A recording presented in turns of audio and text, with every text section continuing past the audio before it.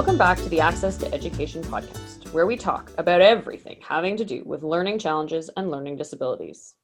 Today on the show, we are going to focus on the topic of post-secondary education. We are lucky to have Rosanna today from Humber College here in Toronto. She is the program coordinator and a faculty member at Humber College. Rosanna works with students in their Community Integration through Cooperative Education, CICE program. It is a certificate program geared towards adults with intellectual disabilities. The program provides them opportunities to experience college life, develop enhanced independence, and connect with like-minded peers. Rosanna, welcome to the show. So nice to have you. Thank you so much for having me. I'm hoping for families that are out there will be something that perks their ears, that says there's a program out there. Absolutely. Because I don't imagine there are many of these programs out there. No, probably not. And you know what? We're pretty proud of our CICE program. So when it was initially created, it was funny. I was just chatting with my students today and we were talking about history. We were talking about the history of the CICE program. And we've been around for over 30 years at Humber. Oh. And just so that you know, that we are the first CICE program in all of Ontario, because if you take a look at the other colleges, we have about 12 other colleges that are offering a CICE program, but we're the very first that has started the program in all of Ontario. And it started because a family had, I think, 3 children with an intellectual disability, and they were wondering what can they do afterwards? What's there after high school? Like, a lot of them stay until they're 21, and then what happens afterwards? So they were able to match up with Humber, and they created this program. So our program actually is for students with intellectual disabilities to give them a college experience, because we know that when students, especially around their graduating year, it's always like, what are you going to do? What are you going to do? Where are you going? Where are you going? So what a great opportunity now for students with an intellectual disability to say, you know what, I'm going to college too, just like my brother or just like my sister or my cousin, that they have this opportunity to go to post-secondary. And that's what Humber created.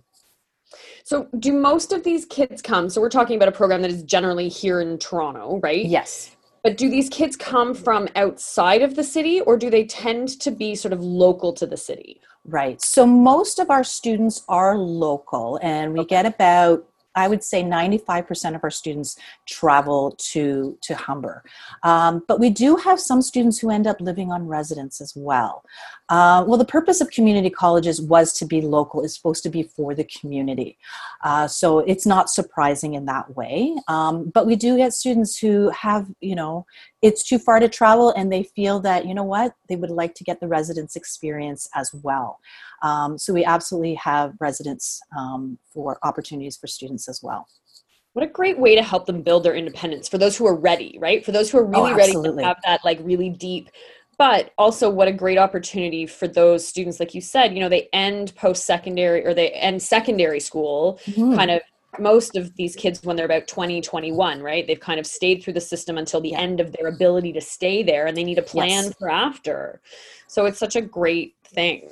Oh, absolutely. And that's one of the things I think I love about the program so much, is seeing that independence, because there is that difference in terms of from secondary school to high school, because they are considered adults, just like any other college students. They are considered adults. So there's a lot of learning that happens for them as they gain their independence. There's learning for the families as well, because they're learning that, oh, my child is now an adult.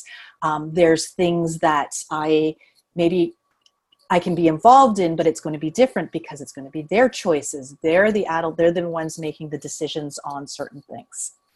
So what about supports for these guys? So some of them will have come from high school programs that might have provided them with an EA or an SNA or a personal support worker who has worked with them potentially, right, for many years through high school, and they've built a relationship with that person. Are there similar things set up with this CIC program to continue that success that they've had? Absolutely, absolutely. So our program, we actually have what we call integration facilitators, and these are our staff that work one-on-one with our students. Now, there is a level of independence that is needed at the college. We're able to provide academically about 5 hours of support a week for the students to work with them with homework, with assignments. Our students get an opportunity to participate in regular college programs. They are adapted and modified, which are done by our facilitators, but they get the support from the facilitators in terms of attending the class, maybe with some note-taking, getting integrated with group work that might be happening during the class time. And then outside of the class, they might meet with the students or the facilitator to work on homework and assignments, anything that might be happening then as well. But then there's also that time that they get to just be without a staff, because that's kind of part of the learning and the independence part. And they get to make connections with other CICE students. Some students like to just get right into the college and they make friends with other people in the college. So there's that opportunity as well. So we're not with them the entire time because we really want to encourage that independence, but we are there if they need us. We're definitely there for the academics. Our students know where to find us, so they can always pop by if they need some extra help with anything. So yeah, so definitely there's the supports there. Medium for them too, right? And such an experience. So they are in the actual lecture halls of whatever the course is that they study, that they decide to go down. They're in there, yes. And then they're coming to you for the supports when they need it for that 5 hours in the week. Absolutely, absolutely. So our program itself, we're like I always say we're like any other program at the college. You've been accepted into the CICE program, so you have classes with other CICE students. Those are the classes taught by our CIC faculty. So myself, and I have another faculty who I work with as well. And we call them the core CICE classes. So our first year is a lot about transitioning into the college and what it's like to be independent and to be a college student. So we'll talk about note-taking. We talk about group work. We have a healthy sexuality class, goal setting. But the idea of goal setting, because I know a lot of students have done goal setting, it's now, what do you want to do? Not what does your teacher say, what does your family say, but what do you want to learn about? So we'll focus a bit on that. In our second year, it's more about transitioning out of the college and into the community. What does it mean to be an independent student? We'll talk about advocacy. We talk about leadership. And what are some of the resources out there that I might be interested in? So those are the core CICE classes that our students take, and they get to take that with each other. And absolutely, just like any other program, I have to schedule classes. It could be different classes, different classrooms. We don't have a designated classroom. That's our CIC class. We have different classes all throughout the college, so they get to travel around there.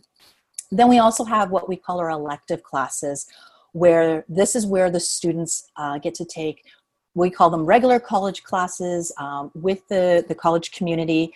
It's supported and it's modified and adapted for them, but it's whatever Humber has to offer. So we have students participating in early childhood education, paramedics, nursing, business, culinary, landscaping. Humber's the only program that has funeral services, so we actually have had a student take a funeral service class. We also have a Lakeshore campus. We're based at the North Campus. We also have a Lakeshore campus, so some of our students may take classes down there.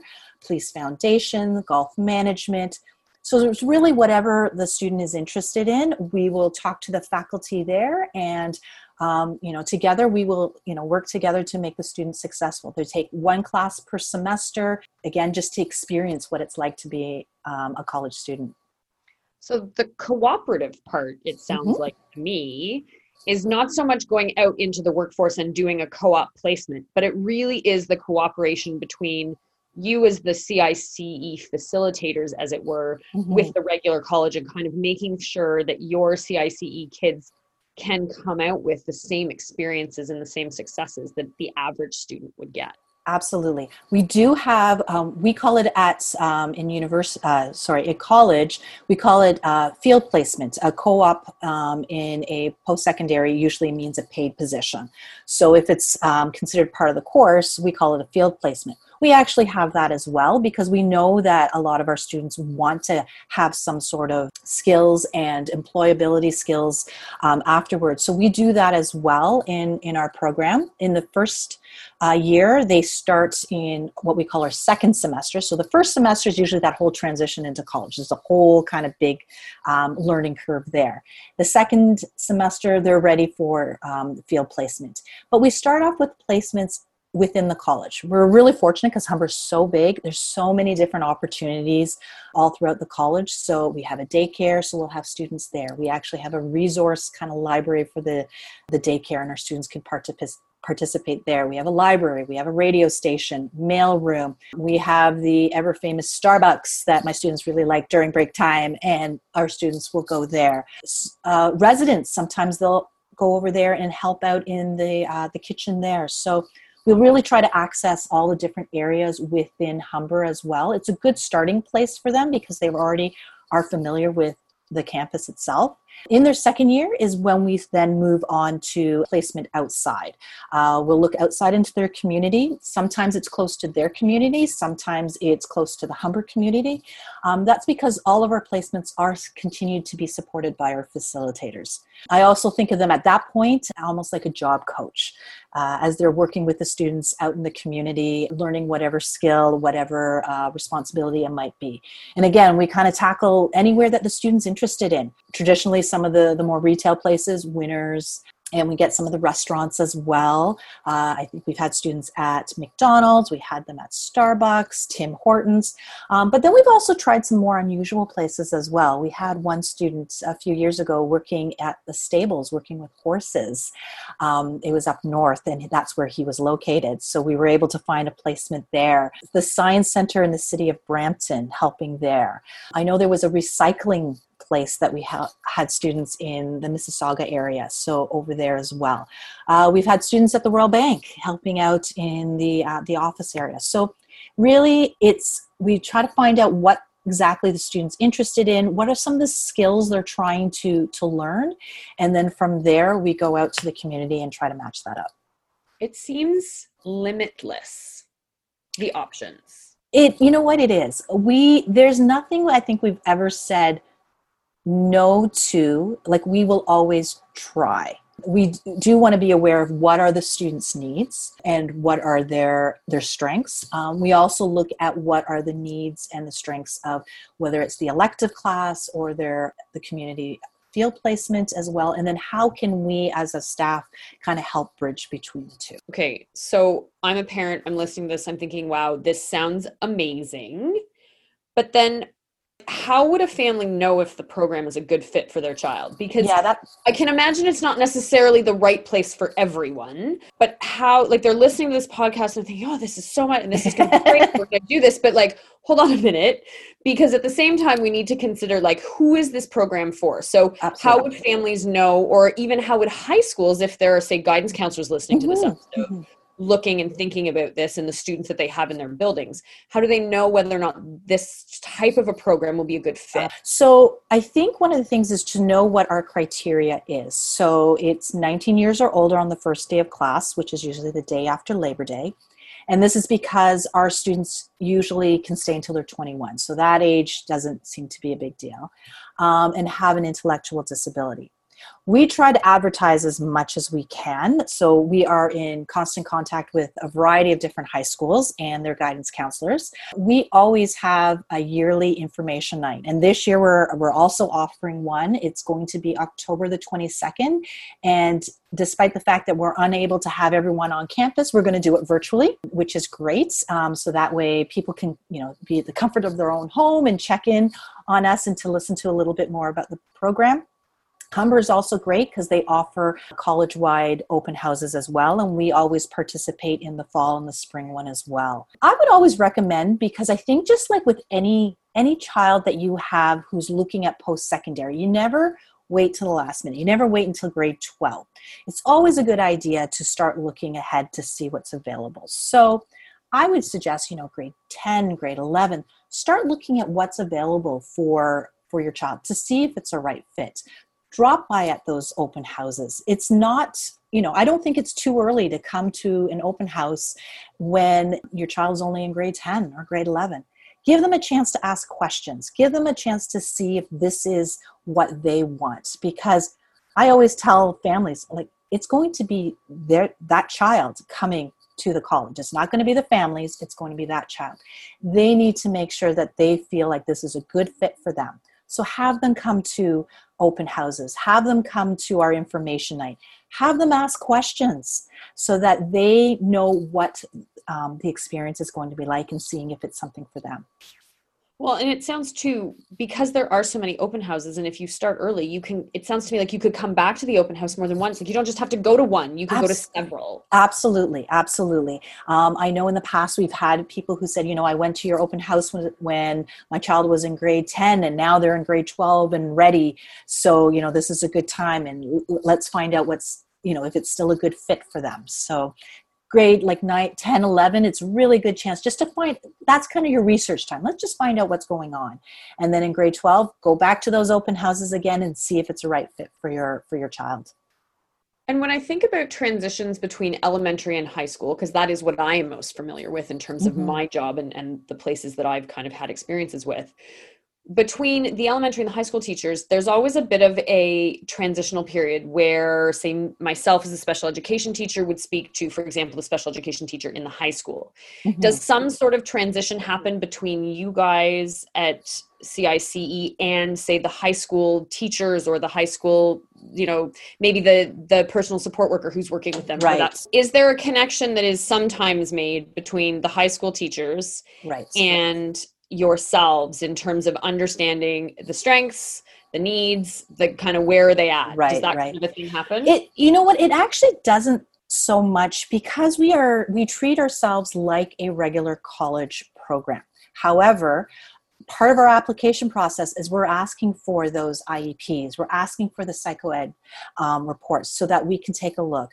We actually do a orientation early. So once our students are accepted, we do an early orientation, usually in May and June, for the students to come and see the college, get to meet some of the staff, learn a little bit about what the expectations are. But it's an orientation for them, but it's also an orientation for us so that we have a chance to kind of take a look and who are these students that will be starting with us in the fall.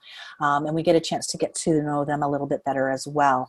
And then I think, because the staff in our program we've been very fortunate that our staff have been with the program for quite a while and are very skilled, come with great amount of experience, that the first few weeks we understand it's a huge transition. We're not going to have the students come in and say, okay, good luck, just like in college, there you go. We understand that there is going to be a huge transition for everyone, families included. So we're willing to talk with families, with teachers, if there's things that they think will help so that the student will be better successful. So it's not a usual thing in terms of that we have something planned, but I mean, absolutely, we are open so that, the main goal is for the student to be successful. So of course we would want to have any information, any support needs that we know, that we can find out about. So what's your best piece of advice for a parent, for a guardian, for an aunt, for an uncle, for whoever has one of these amazing kids in their home and they're about to send them off to you, and all of a sudden it's not high school anymore? No. The connection is different, right? The way that the parent is going to advocate for their child, which they've done up until this point. What's your biggest piece of advice for them as they sort of release a little bit more, quite a bit more in my imagination? What's your biggest piece of advice for them as they go down this road? Yeah, I think is let the student try. Let their child try things. They're going to fail. It's okay to fail because that's how you learn. And then afterwards you can have a discussion about it, saying, what happened there? That didn't work out. Why did you think it didn't work out? What could you do differently? But it's okay to fail. I think, and I totally understand as a parent that you want to protect your child. You want to make sure everything is smooth sailing for them. And I totally get that. But life isn't like that. And they're going to need to learn about roadblocks. They're going to need to learn about how to overcome barriers. They're going to need to learn about resilience. And we talked about that in this year, especially in our winter semester when we had the pandemic and we had to shut down for 3 weeks. We were very concerned with our CICE students, like how are they going to be learning online? How are they going to be able to adapt to this new normal? Because it isn't something anybody prepares for. We already know that the regular community, it was struggling. Like how is it going to be for our CICE students? And I have to say they did amazing. They did amazing. I think the main thing is also just knowing that you're there. The support is there. However, it's okay to try things. It's okay to fail at things. The main thing then afterwards is ask for help. So teaching your child to ask for help. So not only just you as the support person to ask for help, but they also learn to ask for help, because I think that becomes really important for them as well. I think too, as kids grow up, it's the transition of the advocating from the parents to the advocating of the child. So one of the things I work really hard with clients is getting them to work with their child to let them learn how to advocate while they're still kind of there to help and support and build that capacity. Absolutely. But yeah, at some point the advocacy has to come from them, because only they know what they need, right? Exactly. And you know what? It's okay if it's different than what you want. It's hard. I struggle with that one myself with my own children. What do you mean you don't want to do that? I was just thinking, I'm like, really? Are you sure? Because I feel like I just had a conversation today about that. But I think it's just keeping that lines of communication open and talking to them, and then and watching them try these things. Again, it's okay to fail. I actually do a whole section in my class about failure. It's okay. Because I think we have such a stigma against what failure means. And you know what? Failure is a good thing because you can learn so much for them. So it's okay if your child fails. Yeah. What you want them to do is learn from it, and what can they do to move on. Well, and the nice thing about the way that it happens with your program is there are people there to say, oh, maybe that didn't go so well. What can we do next time? How can we, right? There are still people there to catch the fall, but then to do that, to circle back and do that learning piece for them to be able to learn from, move forward, and maybe not repeat the same mistake again. Absolutely. Right? Absolutely. And you know what? And we've always said Humber's a learning institution. So we expect students to make mistakes. And, you know, they make one mistake. They might make the same mistake again. That's okay. We're here to learn. We're here to guide. It's okay. Rosanna, thank you so much. This has been an awesome conversation. I think for me, it was eye-opening to hear and understand what you do and the excitement that you have for the program, which I think is just... Thank you. Why don't you tell us again where families can get that information about the open house on the 22nd of October? Absolutely. So our open house, so you can learn all about our program, is on October the 22nd. We will have a Zoom link for it, and you can RSVP to it. It will be on our Humber website. We've just finished the flyer, getting it ready. So it will be on our Humber website. If you go to our faculty, which is the Faculty of Health Sciences and Wellness, it will be on there. But I'll also make sure that I pass it on, and it can be part of the podcast as well, so that you can also see where that is. But definitely Humber College, if you looking for CICE, we're probably going to be in there somewhere for sure. Awesome. Thanks again, Rosanna. All right. Thanks, Delphine. Thank you for listening to today's episode. If you are looking for help and support in creating a roadmap to success for your child through challenging times, contact me at access2education.com. I work with all families to help them build power and knowledge in understanding their child's needs and how to build success through advocacy.